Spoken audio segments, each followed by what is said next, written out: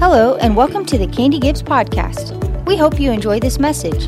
For more information about upcoming events, this podcast, and for other resources, visit candygibbs.com. I'm Candy Gibbs. I work at Hope Choice, and I am so excited about 1330. So if most of you have been here before, do you know where our building really is? Okay, it's on 26th Street. If you know where the Wesley is, you know where the Wesley is? We're right across the street from the Wesley. And it is under construction. Now, last semester when we started, we were begging them to start construction. So we can at least now say we have started construction. We had a little bat issue. It was infested with bats. They are out. So we can praise Jesus for that. And they are making progress. We will be in that building by the end of this semester. We are going to have a coffee shop in the building. It's going to be called 1330 Coffee. And we will be having our Tuesday nights in that building as soon as we can get in there.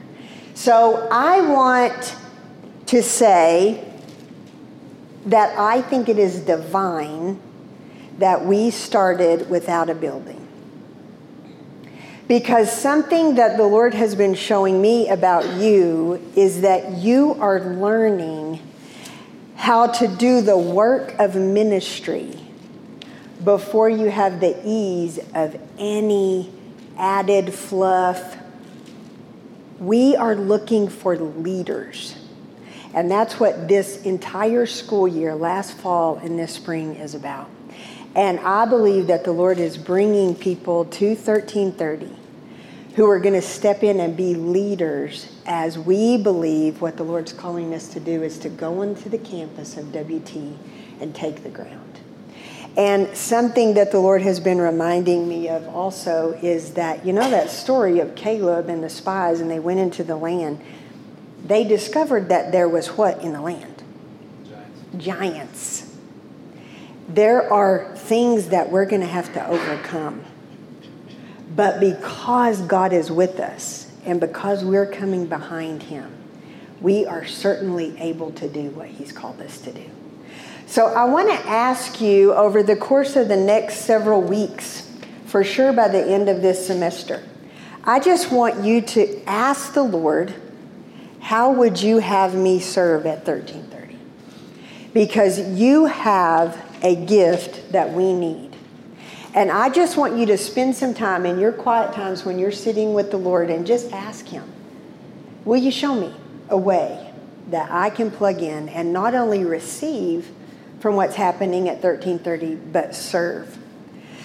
What I want to talk to us tonight about is, how much do you love? How much do you love? Matthew 12:34 says this, "For out of the abundance of the heart, the mouth speaks." So my question for us tonight is, what is the abundance in my heart? What is overflowing out of my heart? I'm going to read to us out of Luke chapter 7, starting in verse 37.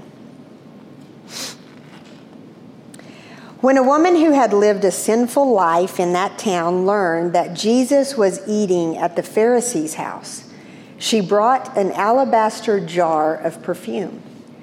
And as she stood behind him at his feet weeping, she began to wet his feet with her tears.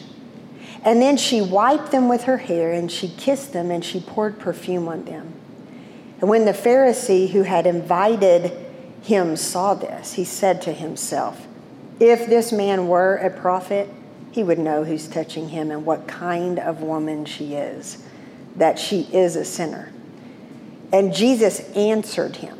And it's interesting, you realize that he said, this man thought. He said to himself, and Jesus answered him, Simon, I have something to tell you. Tell me, he said. 2 men owed money to a certain money lender. One owed him 500 denarii and the other 50. Neither of them had the money to pay him back, so he canceled the debt of both. Now, which of them will love him more?" Simon replied, "I suppose the one who had the bigger debt canceled."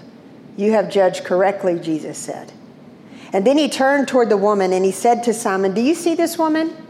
I came into your house and you did not give me any water for my feet, but she wet my feet with her tears and she wiped them with her hair. You did not give me a kiss, but this woman from the time I entered has not stopped kissing my feet. You did not put oil on my head, but she's poured perfume on my feet. Therefore I tell you, her many sins have been forgiven, for she loved much. But he who has been forgiven little loves little." And then Jesus said to her, "Your sins are forgiven." The other guests began to say among themselves, "Who is this who even forgives sins?" And Jesus said to the woman, "Your faith has saved you. Go in peace." Him who has been forgiven little loves little. And something that's interesting about this story is, first of all, in the Jewish culture, women did not eat with men.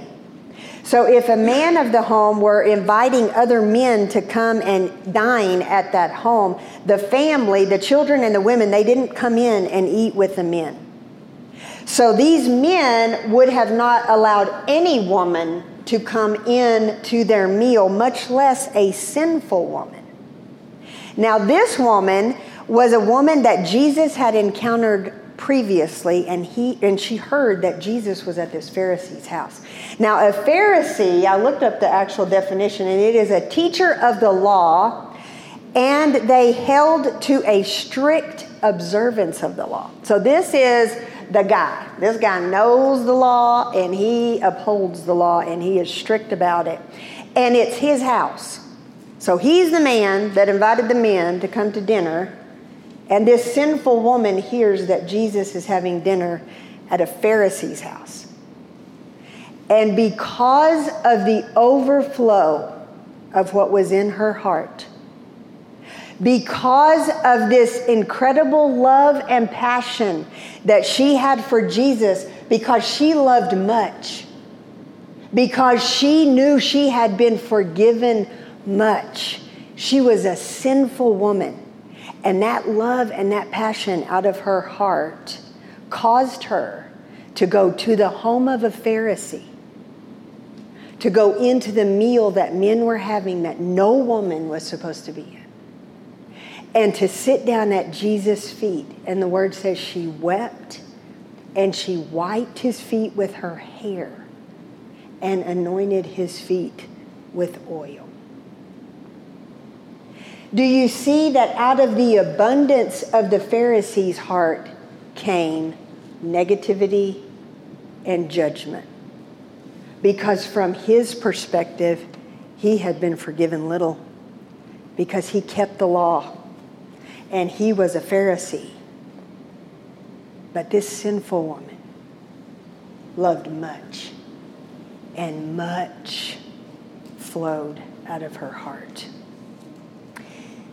The overflow of her heart, her love and appreciation of what Christ had done for her, outweighed her fear of the judgment of men. Because she loved him so much, she could not keep from pouring her love out on him. The next passage I want us to look at is John chapter 4.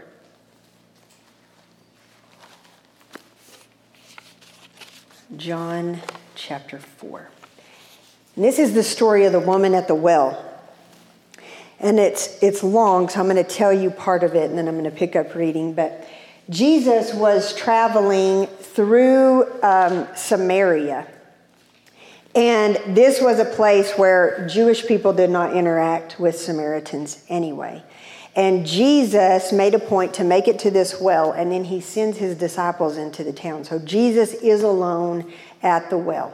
And it's in the heat of the day. It's not the early morning. It's not the evening. It's not the time when most women would go to draw water from the well. It was at a time when Jesus created an opportunity to be one-on-one with this woman. And I want you to know that he creates opportunities like that in your life too. He loves nothing more than opportunities to be just with you. And he needs nothing from you.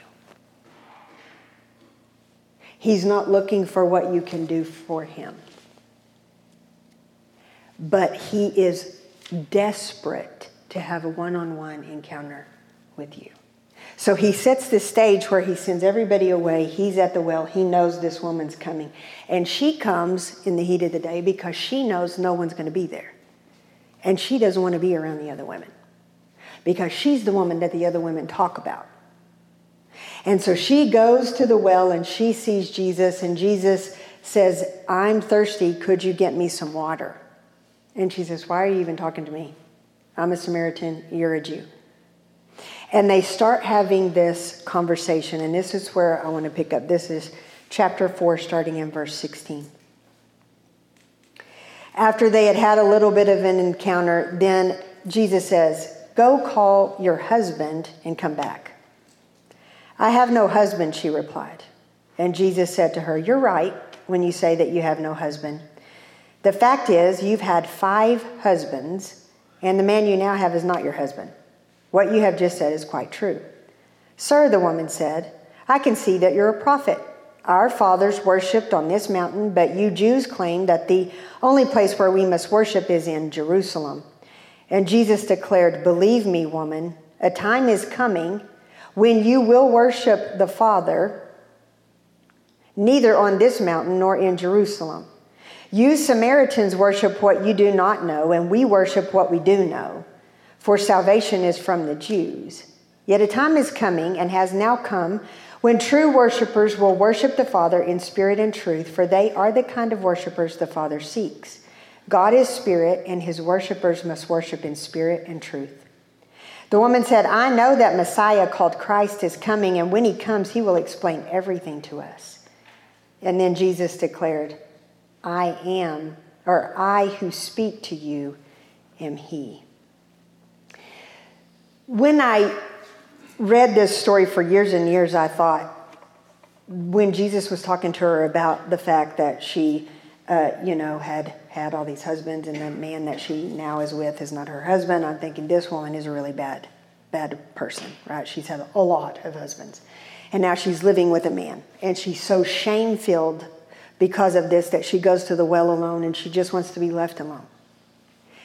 But what I've recently discovered is that in the Jewish culture, only men could divorce a woman.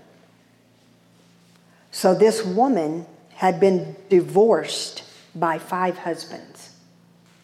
And the man that she was with now didn't even marry her. So can you imagine the level of rejection that this woman felt? Because she had been put out by 5 husbands, and now she was living with a man that was not her husband. And that is the woman that Jesus sent everybody away so that he could have an encounter with her. And then in verse 27 it says this, just then his disciples returned, and they were surprised to find him talking with a woman. But no one asked, what do you want, or why are you talking with her? Then leaving her water jug, the woman went back to the town and said to the people, come, see a man who told me everything I ever did. Could this be the Christ? And they came out of the town, and they made their way toward him. And meanwhile, his disciples urged him, Rabbi, eat something. But he said to them, I have food to eat that you know nothing about. And then his disciples said to each other, could someone have brought him food? My food, Jesus said, is to do the will of him who sent me and to finish his work. Do you not say 4 more months and then the harvest? I tell you, open your eyes and look at the fields. They are ripe for harvest. Even now the reaper draws his wages. Even now he harvests a crop for eternal life, so that the sower and the reaper may be glad together. Thus saying, one sows and another reaps is true. I sent you to reap what you have not worked for. Others have done the hard work, and you have reaped the benefits of their labor. What is it that we're waiting for? Because the harvest is now. I think that sometimes as believers, if you know Jesus, this is what we think. Well, if I ever go to Africa, I'm really going to serve God. I'm going to go over there and I'm going to evangelize to the people in Africa or the people in China or the people in India. And sometimes I think the Lord is like, open up your eyes. The harvest is all around you. You know that guy that you just walked past at the JBK that is sitting all by himself every time you walk through the JBK? The harvest is happening. The other thing that Jesus said is, you say 4 months more and then the harvest. We think things like this, well, when I get it all straight, when I graduate from school, when I have more time, when I get married, when I realize what my purpose is, then I'm going to start serving. And then out of the abundance of my heart, all of a sudden this stuff is going to start flowing and I'm going to, be a part of the harvest. The harvest is now. It isn't 4 months from now. It isn't when you go on some mission trip. It is when you walk out of here and you go back to that campus and you open your eyes, because there are people all around you.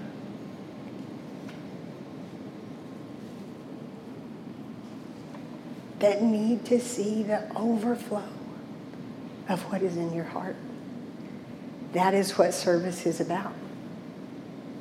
It is about being so full of love and passion and appreciation for what the Lord has done for me that I can't even contain it. It just comes out.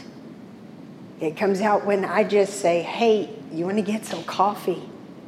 Hey, can I pray for you?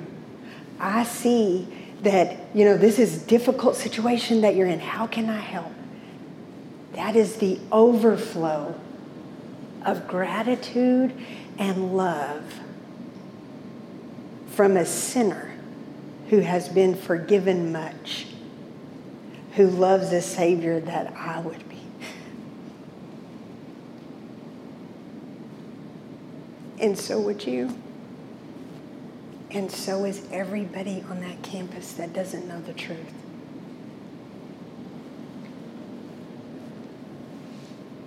How much do we love?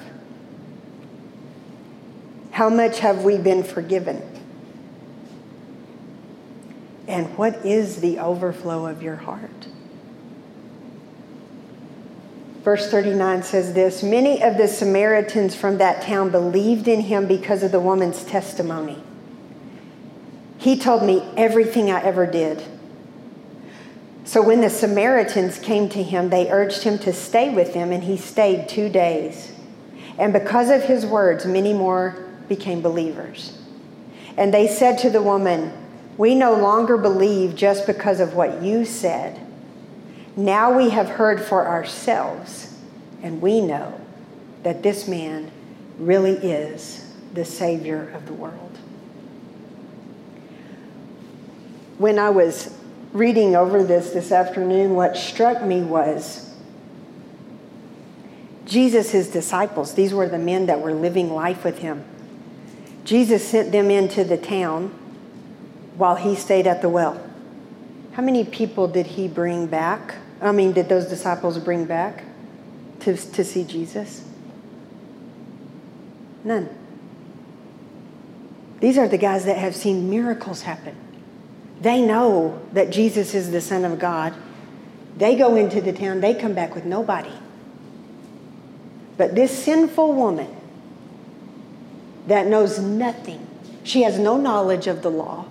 She has no knowledge of the miracles that Jesus has done. But she went to the well, and in a moment, this stranger knew everything about her and convinced her that he was the Christ.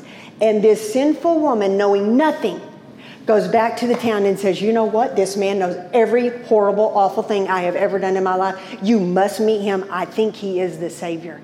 And then all of the people say, please stay for 2 days, right? But the beautiful thing, that one of my favorite verses in all of the scripture is where the people say, you know what? At first we believed he was the Christ because you told us that, but now we know. Because he knows me just like he knew you. And I need a Savior just like she did. And this woman, who was a sinful woman who had been rejected and put out by 5 husbands, becomes the first evangelist. And many believed in her town because she simply allowed her heart to overflow. All I know is that this man knows everything I've ever done. And you must meet him. As our worship team comes back up tonight, I just want you to spend, we're going to do 2 more songs. And I want you to spend some time just in your own heart. If you want to spread out to do this, you can. But I want you to just ask the Lord some questions.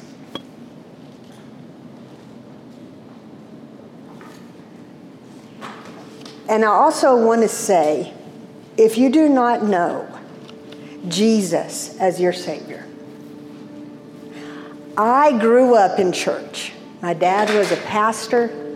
I got saved when I was a little girl, and I went to church all the time. I knew every Bible story that there was. And I loved Jesus, and I even felt like maybe he had a calling on my life of some kind of ministry. And I got way off track. And I got caught up in what I thought was the cool thing to do, and I wanted to hang around with the right people, and I wanted to be accepted. I really wanted people to like me, and I made a lot of compromises. And I made a lot of sinful choices. And my senior year of high school, I got pregnant. And because my dad was a youth minister, and kids like me don't do things like that, we decided that I should abort that baby so that nobody would know that I had been living a sinful life. And that's what we did 1 week after I found out that I was pregnant. And that daughter would turn 30 this year. And I never got to meet her. I never got to take her to kindergarten. I never got to teach her to tie her shoes or read a book.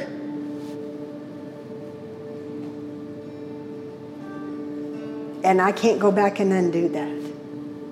And that will forever be the biggest regret of my life.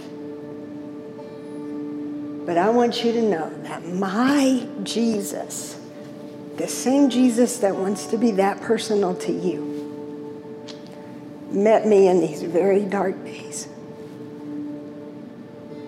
where I thought, I'm never getting married. There's no man that would ever want to marry me. How do you tell that to someone? Like on the first date, hey, just in case you want to get out quick, these are the things I've done. Or do you wait until they're just about to go down on the knee and then go, wait, like one more detail. And I mean, God, I'm never getting married. I mean, I'm going to be the cat lady, right? But the Lord just kept saying, you know what? Let's just get to know each other. Let me just speak to that shame and regret and guilt and darkness that is in your heart, and let me replace it.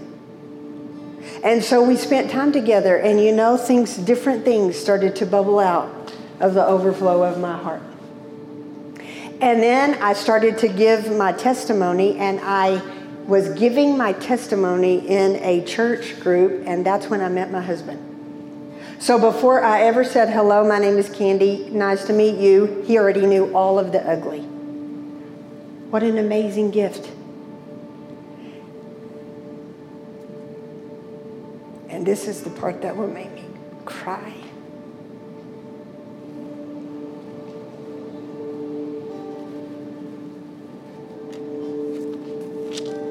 I have the most amazing family.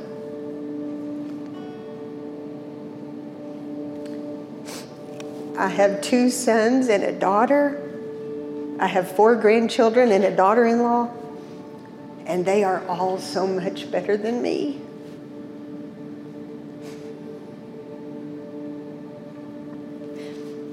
But God can forgive anything. He can change any situation. He is so good. And I know what I've been forgiven of, and I love him so much. And it is out of an abundance of, I know what I'm capable of, and I know what you're capable of, that I want to serve him. Whatever that looks like. If you know Jesus, I want you to let the abundance of your heart start to bubble up and overflow. Because people around you need it. And all it takes is, hey, I don't know much, but I know what he did in my life, and it's amazing. And he can do the same thing in your life. And that's what people need. So I want y'all to just stand up, and we're going to worship, and I'm going to pray over you. But as we worship, I want to remind you that the harvest is now. And we can't wait for conditions to be perfect. Ask the Lord, what is the condition of my heart? What is in the abundance of my heart?